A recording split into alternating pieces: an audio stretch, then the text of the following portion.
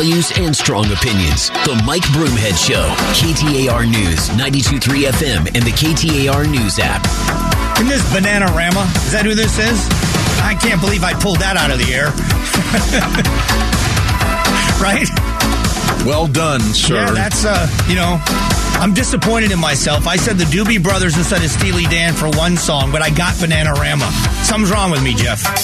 That's right, you did do that. I did do that. You looked very disappointed in me. I remember that day. I do. All right, well, thanks, everyone, for being here. Final hour of the show, and I want to reset an interview, and I'm going to encourage you to go back and listen to these interviews. Late last week, we had Clint Hickman in studio. He is the chairman of the County Board of Supervisors, and talking about the report that has been released by the new Attorney General from the old Attorney General's office and the Office of Election Integrity, the Election Integrity Unit. And his feeling vindicated that this report did not give much information on a stolen election in 2020. So the other side of this, we had Jennifer Wright on. Now, Jennifer Wright was with the civil part of the Election Integrity Unit. It was divided into two parts. There's the civil side and the criminal side. So when she was going through things in the Arizona audit and the investigation that followed, if there was anything that she thought rose to the level of criminality, it was transferred over to the criminal side of things, and she handled the things that she believed may be in violation of the law, but did not rise to the level of criminality. So just to kind of lay the groundwork, and when I talked with Miss Wright this morning, and it was a very intriguing interview with her. We talked about signature verification, the fact that the Maricopa County withheld information, and I asked her about the report. I said, is this report incomplete? I believe that what we see, so there's the big, thick report that is included in the stuff that Mays provided. That was apparently from March of 2022. That is clearly incomplete because there's more than 7 allegations where they specifically state that it was undetermined because they had to continue to review records and information. If you compare that with the letter that was written in April following, none of those undetermined areas are included in the letter. And so to that regard, and she goes on and she talks about this is the part 2 of the same comments. Instead, there is a difference of opinion between the criminal division and the civil division as to the procedures used for signature verification. It was my opinion that there were potential violations of law that may not rise to criminality regarding signature verification, and criminal only looks at did the procedures rise to a criminal misconduct. And so we can disagree. Criminal can say we didn't see a problem with the signature verification procedures, but I can say I thought that they violated, at least civilly violated our laws and require more inspection. And that's why my May letter goes into great detail about us requesting more information about Maricopa County's use of automated voter signature verification tools like Veris Pro. So I asked her about this. Did Maricopa County intentionally withhold information? She said information was not provided that she asked for, but that information, she did not say that it was intentional. She didn't know what the reason was behind it, but she did say there was information that was withheld. So I asked her, what conclusion could you have come to? What's missing? What was that in that other information that wasn't provided that could have given you a more thorough investigation? Well, the concerns I specifically had about the signature verification process used by Maricopa County, where they use a third-party software where they send our entire voter registration file with signatures to Runbeck in order for Runbeck to do a signature comparison between the reference signatures in the signature verification file and the signatures that are scanned in through the early ballot affidavits. So this is about signature verification, at least this part of it on the civil side. So then I asked her, why didn't you go to the court and issue a subpoena and force Maricopa County to provide this information? So could I have as Jennifer Wright? No. So, that certainly is a procedure that can be done, but I had no independent authority to open up civil cases on behalf of the Attorney General's office. But I asked her then, did you ask the Attorney General, Mark Brnovich, to go to court and get a subpoena for that information? I cannot speak about what advice I gave to the Attorney General. That is attorney-client privilege. What I can say is that was an option, and I cannot discuss what advice I may or may not have given. So you can draw your own conclusions there. She was not able, as she said, as Jennifer Wright, I didn't have the authority to do this. I couldn't go to court. She acknowledged that the Attorney General did have the authority, but because of attorney-client privilege, she can't talk about whether or not she advised him to do that, but it certainly was an option. Then I asked her about the accusation, because where this all comes from is the election deniers here in the country. 2,000 Mules made a lot of money. I saw 2,000 Mules. By the way, that is the election integrity. That is the Dinesh D'Souza's documentary about people that were muling these ballots. We're talking about early ballots, talking about the signature verifications, the, at least, if nothing else, veiled accusation that thousands of ballots were made up and were dropped off in ballot stuffing at these ballot boxes, which is why in 2022 we had so many people watching ballot drop-off locations. So a lot of this stems from that area, the accusation of a stolen election. President Trump still says 2020 was stolen. Carrie Lake still says 2020 was stolen. There are many people that believe 2020 was stolen, as was 2022. But there are some specific legislators in the Arizona State Legislature that say that they know, they have proof that fraud was committed. All of those legislators were given an opportunity to come into the Attorney General's office and provide the evidence that they have that the election was stolen. So I asked Jennifer Wright about this. What about those accusations? So I would be the one to correspond with them to obtain what they had, and then I would forward on the information to criminal for them to do the review, since all of the allegations were criminal.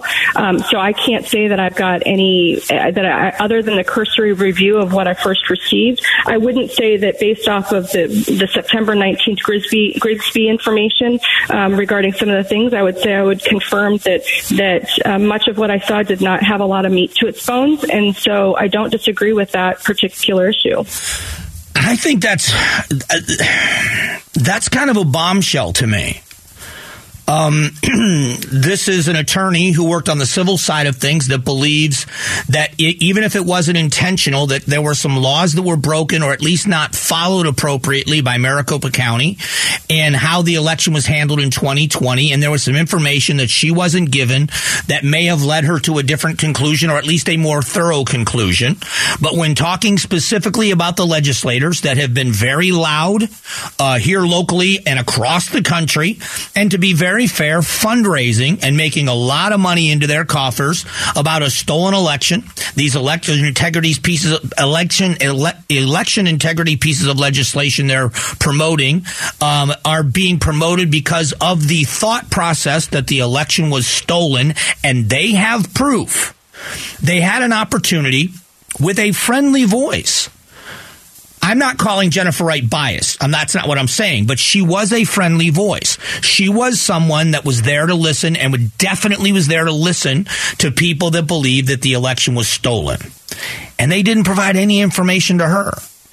There is a difference with what you say in the court of public opinion and what you say in court. There is a difference with what you say to the public and what you say under oath. There is a difference in what can be done to you if you do that. Now, I'm not calling anyone a liar. I want to be very clear.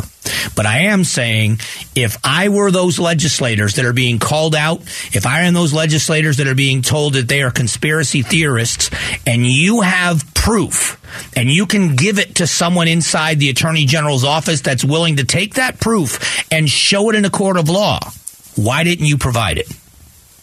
That's a great question. Coming up in a moment, we get you caught up on the biggest news stories of the day. It's a segment we do every day called Did You Hear This? So stick around for it.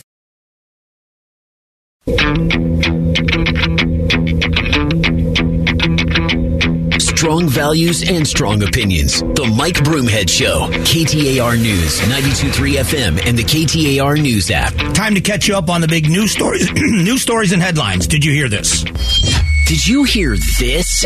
Broomhead's reaction to the hottest news stories. We are learning more about what may have caused the COVID-19 pandemic. The Wall Street Journal reports that the U.S. Department of Energy now thinks that the virus that causes COVID-19 most likely first infected humans through an accidental lab leak, possibly at that biomedical lab in Wuhan, China. Importantly, their finding reportedly comes with just low confidence. Do you think we will ever have concrete evidence and confidence about how the pandemic started? I think that we are going to get to a consensus the further we get away from it. Like anything else, the further you get away from something, the less political it becomes. And the bigger issue for me in all of this is the people that believed in the lab leaks were shut down. If you remember, this was part of that misinformation stuff. They were shutting things down. They were making sure posts weren't put up there. And it turns out there's a very good possibility. I'm not saying it. We don't know yet. I mean, the Department of Energy is not exactly a resource a lot of us would use in disease control. But I will say that it was a viable conversation that wasn't allowed to be had. I think now we're going to have the conversation. We can get a lot closer to finding out if it was a lab leak. And if it was a lab leak, who is responsible? And does China or whoever is responsible owe the world a lot of money for what it costs governments and the shutdowns across the world? That's going to be the bigger conversation. The Supplemental Nutrition Assistance Program, or SNAP, benefits are set to end on March 1st amid high inflation and grocery store prices. And just to put this into perspective, that means for the average family that relied on these benefits, they will lose $95 a month. Others could lose up to $250. Are SNAP benefits ending too soon? No, I don't think they're ending too soon. But again, if you heard how that report just started was about families that relied on this. That's the problem with government programs that are temporary, is that people rely on them and they end up becoming permanent because of people's reliance on us. Helping people become self-sufficient is what we ought to be doing instead of making people relying on government handouts. If we're going to try to slow down the economy, you mirror this, which we all know that food prices are very high, with the other stories that say that the American economy is still booming and people are still spending. There may need to be a shift in how people spend that money. Instead of it discretionary income on some of the other things, it's going to be shifted to food. And we'll see how it works out, because there will be some families that pay a pretty heavy price. You are listening to Did You Hear This? We do it every day at this time to catch you up on the big headlines. Brittany Holmes, the president of Elevate AZ at the Greater Phoenix Chamber Foundation, talks with you today about how the Arizona economy is continuing to see major growth. There's big opportunity in a lot of different industries, and I know that Arizona Office of Economic Opportunity, they project that Arizona will add 721,000 jobs by 2030. How can career and technical education in Arizona help to fill these upcoming job opportunities? I think that if we start saying this to freshmen in high school, if we start telling these stories to freshmen in high school and start getting them to think about what they want to do, I'm not saying higher education is out. These two can go together with these CTEs, or career technical education districts, CTEDs we call them.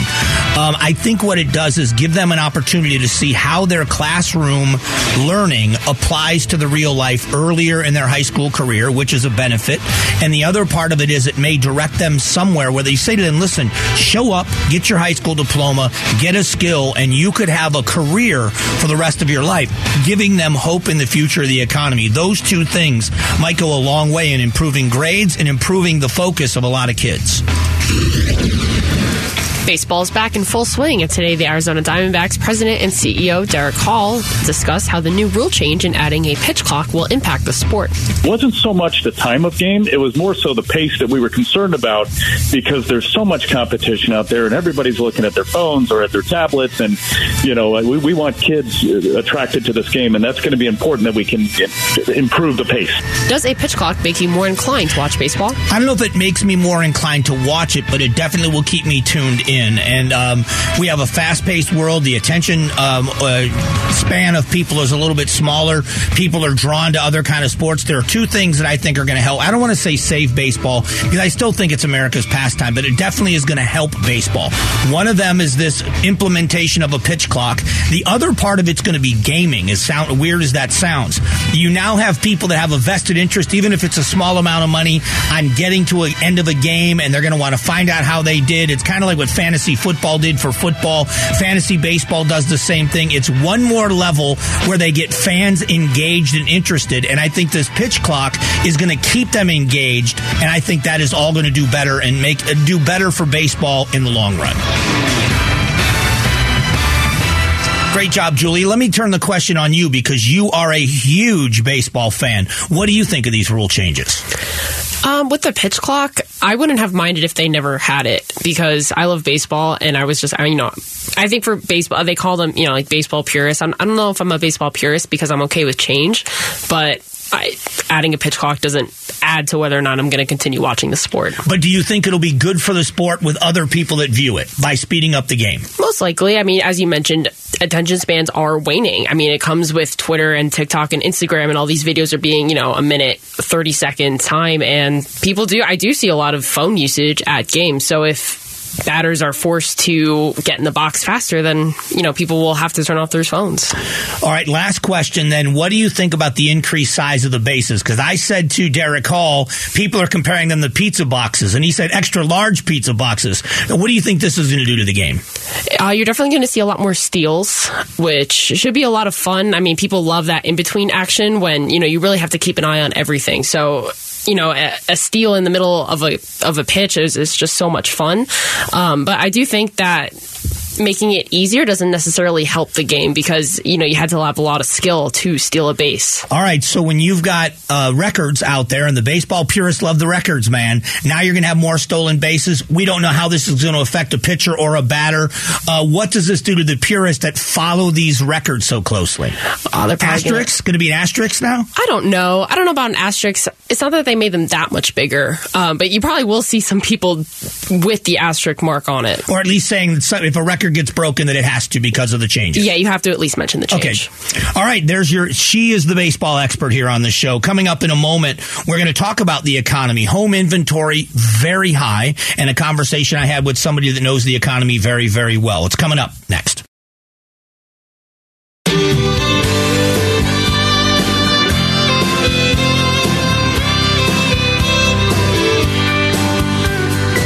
Strong values and strong opinions. The Mike Broomhead Show. KTAR News, 92.3 FM, and the KTAR News app. Back when Garth Brooks did cowboy music, this was such a great rodeo song. Beaches of Cheyenne. If you want to hear some great music, that's just amazing.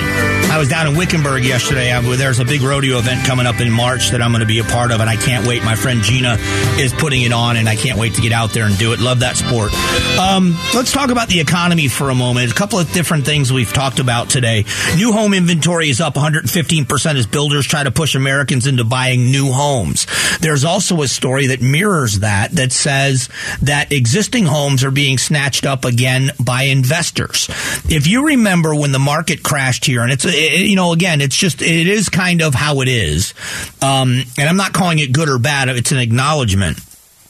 When the market crashed in 2008, 2009, 2010, and a few years beyond, what we saw were investors that had cash coming in and buying homes at a very low price, knowing that the market was going to rebound, using those as rental properties for a while, and then flipping them and selling them years later at big profits, which I have no problem with. That's capitalism. And there were many people that were upset because neighborhoods were being turned into, from families that lived in these homes in neighborhoods, to becoming rental properties, and it was less of a family atmosphere where neighbors knew each other. And in my old neighborhood, my neighbor and I, on both sides of me, very close, very nice people. There was an older couple, and her husband passed away recently. Just a great couple. My neighbor Paul, I talk about him often, him and his wife, and we hang out. We'd watch each other's houses when I was out of town, when he was out of town. That's what neighbors do. The guy across the street, getting to know him, and that's the kind of feel you want in a neighborhood. And I loved it. I really did. And in the neighborhood I live now, I've only met one of my neighbors from 2 doors down. Very, very nice woman. Her husband's a contractor. But I don't know in this neighborhood if it's the same kind of feeling where neighbors look out for each other. And so when you see stories like this, people are maybe gravitating to new homes, and the existing home sales as they are, are going to investors that have cash. And I don't know that it's a bad thing. It's just an acknowledgement. That's what happens. That when you've got people that are sitting on piles of cash, you look at real estate markets and they say, you know what, the market is softened here. And that would be the best way to describe Phoenix. I don't think it's crashed. But it has softened. There's no doubt.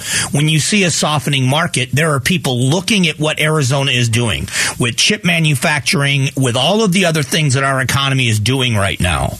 And with the potential, we had somebody on this morning from what was the name of the organization they were from?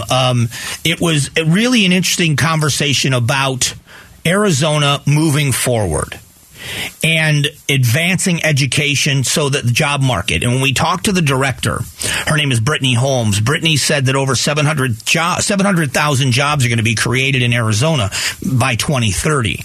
So you've got investors that are saying, hey, listen, that's less than 10 years. That's a pretty good investment. I could plunk down, if I've got some cash, I could plunk down $500,000 or $1 million if I had it, buy a couple of homes in Arizona, rent them out if I can, sit on them like any other investment, get some rental cash out of them, and in 10 years sell them, and I'm going to make some really nice money. But what is happening to the people in Arizona that are coming here? How do we alleviate what's this housing cost? Rent prices are still very, very high for families in Arizona. It's one of the keys here to our inflation. The housing market, I should say, in Arizona is remaining fairly strong. As a matter of fact, one of the stories said housing prices are on the increase. Warren Buffett's Berkshire Hathaway post-2022 loss because of the rocky markets. People are still predicting that we are going to see some kind of a recession this year. We don't know how bad that's going to be, but as we watch Americans still spending a lot of money, and they are, there's a concern that the interest rates are going to have to go up. The AZ Central story says Metro Phoenix home prices rising again. Scary market crash forecast debunked, at least for now. But what is the concern for most families? Most families are not out there looking to get wealthy. Let's be honest. The average American family is not looking for great wealth. The average American family, and I think the average family here in the Valley, is looking for stability. Meaning this, that you want to know that your bills are going to be covered, that you're putting money away for retirement, that someday, if you follow the rules, someday you will be able to retire comfortably. Your kids will be able to go to college or go into the workforce.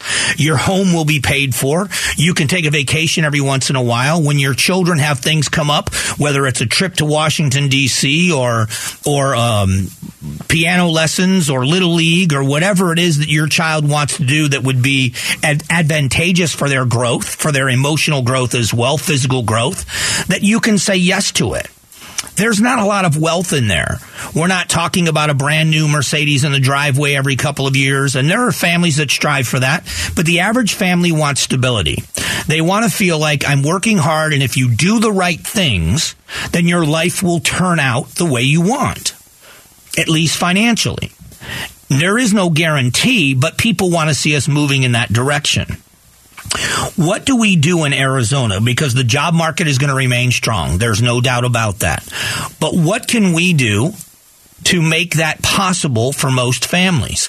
Because we are seeing a strong real estate market. Now, as a homeowner, I will tell you I like to see that. I want to see massive growth in the value of homes. It makes my future a bit more secure. I would love to see that happen. At the same time, we also hear the stories of people that are falling through the cracks, that are losing their homes because they're renting, and rent has gone up so much that the landlords are pricing them out of the places they lived, and they've been good tenants. What is it? How do you get that balance? Is it something that can be done, or does the market just have to adjust?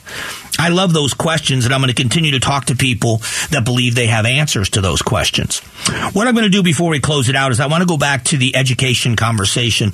We talked earlier about Oklahoma and a brand new school choice program. And what is one thing that's connected in Oklahoma to school choice that many states, including Arkansas, are doing? We'll talk about the connection coming up in just a moment.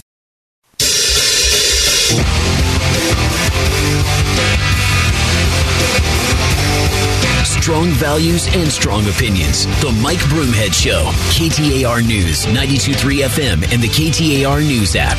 Hey, thanks for spending part of your day here. Oklahoma is set to debut a first-of-its-kind school choice program. Now, we talked about Arkansas doing the same thing. Arizona on the cutting edge of this and kind of leading the way in many states now modeling this school choice program after what Arizona did and opening it up. We had a program here in Arizona, and it was a program that was an ESA, the Empowerment Scholarship Accounts is what they were called. And it was designed for special needs students and the parents of special needs students, that they could take tax dollars that were attached to their child and use those tax dollars in any way they see fit for their child's education. Now, the dollars had to be spent on educational things, but there was pretty wide parameters for a parent that believed that it would be better for their special needs child and their specific needs.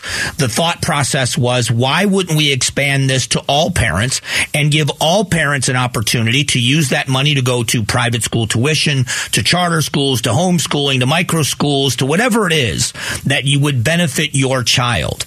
And that was how it was born here in Arizona with the expansion of the ESAs, which are no longer called Empowerment Scholarship Accounts. I think they're now known as Education Savings Accounts. Whatever it is, that was the program. Here's what's interesting, what Arkansas and Oklahoma have done and other states have done. The program would create a refundable tax credit program, but here's where it is. It's tied to teacher raises. That teachers across the board, Arkansas, they're getting raises. The governor, a Republican governor in Arkansas, saying that, we believe that teachers need to be retained by paying them more. The Oklahoma Republican Governor Kevin Stitt told the Daily Caller News Foundation, what we did was give a $5,000 tax credit, but it's refundable. In other words, you can get $5,000 to move and go to a school of your choice. There's also teacher raises involved in this legislation as well. Here in Arizona, Representative Gress has a plan and a teacher pay fund that would be specific to making sure teachers are paid a competitive amount of money in Arizona. It would give teachers in Arizona, public school teachers in Arizona, a $10,000 raise. And it's very fascinating that the teachers' unions, the teacher organizations in Arizona, AEA, AEU, they're against this. They are vocally against this. Isn't it fascinating that they're against the $10,000 raise for teachers? Part of it is they don't like the accountability attachments that are there to it. I have no problem with accountability. And it's funny that when you talk about transparency and accountability and people don't like it, let's talk about policing for a moment. I'm in favor of all kinds of accountability in policing, and I think we have a lot of it. I think there's a lot. And if we want more, it should be fair, but there should be oversight. There is oversight in law enforcement. There is PSB, which is Professional Standards Bureau or Internal Affairs. Every agency has that. There's criminal investigations when officers are involved in a violent altercation. They are investigated criminally as well. And then there is also the Office of Accountability and Transparency that we paid millions of dollars as taxpayers in the city of Phoenix for that office to be created in the city of Phoenix. So what is the problem with oversight? One of the stories I talked about with education earlier today is the millions and millions and millions of dollars that have been allocated to school districts in COVID relief that haven't been spent. Most districts have spent far less than half of their money in COVID relief already. When dollars are supposed to be spent in the classroom in getting kids closer to the reading at grade level and math skills at grade level, improving their scores and their test scores and recovering learning loss because of COVID-19. And we've seen that those classrooms or those dollars are not being spent in the classroom yet. In many school districts, they have until September of 2024 to spend that money. What are they waiting for? We all know that across the board in Arizona, we have seen a dramatic reduction in proficiency. It was bad before. It was well below 50% before COVID, and it got worse during COVID. So parents are clamoring for school choice. Parents are clamoring for options that help their children perform better. Well, there's nothing wrong with these programs. And for the advocates out there for teacher pay raises, I mean this for all of you sincerely. Go and ask if your legislator supports or opposes the piece of legislation that would give a $10,000 raise to teachers through this fund. And then if your legislator opposes it, ask them why they oppose it. Get a reasonable answer. Don't take my word for it. But the proposal is out there. We have to ask why they are against it. I think it's a great question. Because, like I've said many times, money is not the only problem, but good teachers, if we're going to keep them, we need to pay them. And if we want to get good teachers to come into the profession, they have to know they're going to make a living. And so let's see. I would love to see how this all works out, and especially as more states tie into this school choice program. Want to recommend you go back and listen to the interview. Jennifer Wright was on with me. She was a lawyer in the Election Integrity Unit in the former Attorney General's office. Compelling interview. And I think it'll be up on the podcast. Matter of fact, I know it will be in just a few moments. And I want to thank her for being on the show with us today. You can hear all of our interviews there on the podcast. We'll be back tomorrow morning starting just after 8 a.m. I hope you can join us. Until then, have a great day. God bless.